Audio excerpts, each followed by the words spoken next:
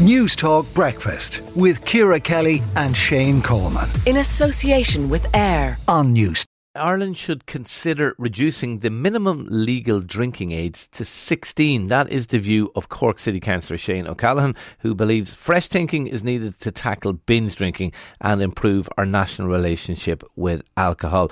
He joins us now. Shane, what's the basis of this idea that 16 is a better age to allow people to drink at than 18? Morning, Shane. Well, first of all, I'm not necessarily in favour of it, and I made that clear in the council chamber on Monday. I think, look, one of the roles of a public representative is to foster debate about issues and policies fair enough. affecting our community, particularly if those policies do not appear to be working as well as they should. Okay. And but what would the argument? Let's talk in the abstract then. What would the arguments in favour of doing that be, even if you are not necessarily wholeheartedly endorsing them?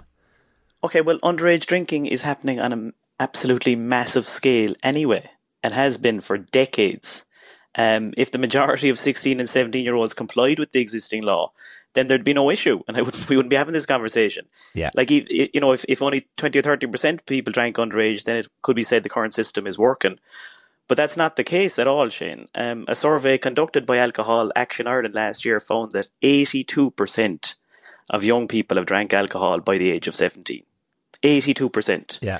And worryingly, it also found that spirits is by far the most popular type of alcohol drink for 17-year-olds at 38%, cider 32%, and beer last at 26%. So spirits, which is the most potent, the most harmful drink, is by far the most popular drink among 17-year-olds.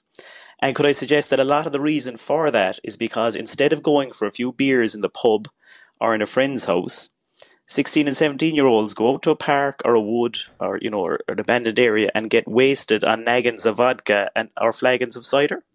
Okay. So if you were a parent of a 16 or 17-year-old, would you prefer for them to go to their friend's house or the pub, both of which are controlled environments, and have a couple of beers in a responsible way, or would you prefer for them to go to a field or a park or a wood and drink naggins of vodka until they're out of their mind? Can I put the counter view to you? And I accept you're open to debate on all these issues. Of course, absolutely. The counter view is there is far less underage drinking now than 10 years ago and than 20 years ago. And the surveys actually also do demonstrate that.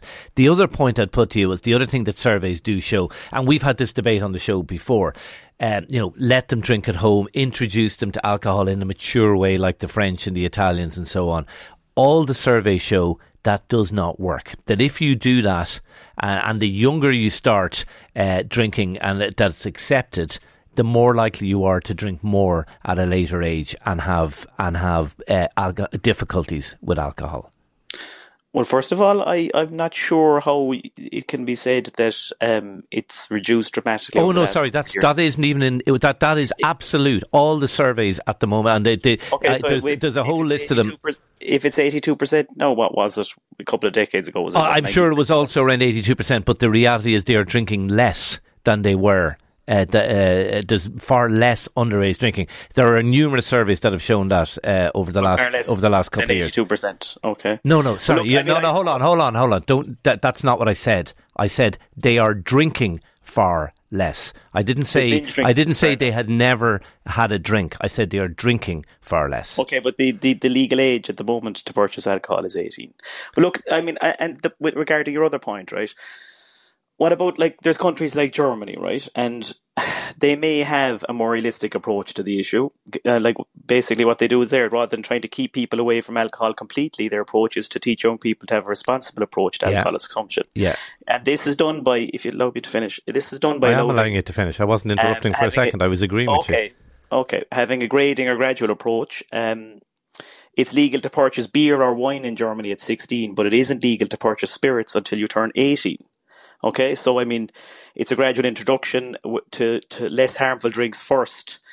So whereas here, the opposite of this case, there's no gradual approach. It's all illegal until you're 18. And interestingly, as I said, by far the most popular drink for 17-year-olds is spirits, not beer. And as we know, spirits is much more potent, much more harmful. Yeah, it's a compelling argument, but the counter-argument, and I put the survey results to you again, in situations where people do that, and they say, you can have a drink at home, and it's a more mature way of handling it. The evidence and the scientific research shows that actually that doesn't work. It doesn't stop people from drinking more. It doesn't stop people from also going down the park and drinking alcohol. That actually it doesn't stack up. It doesn't work.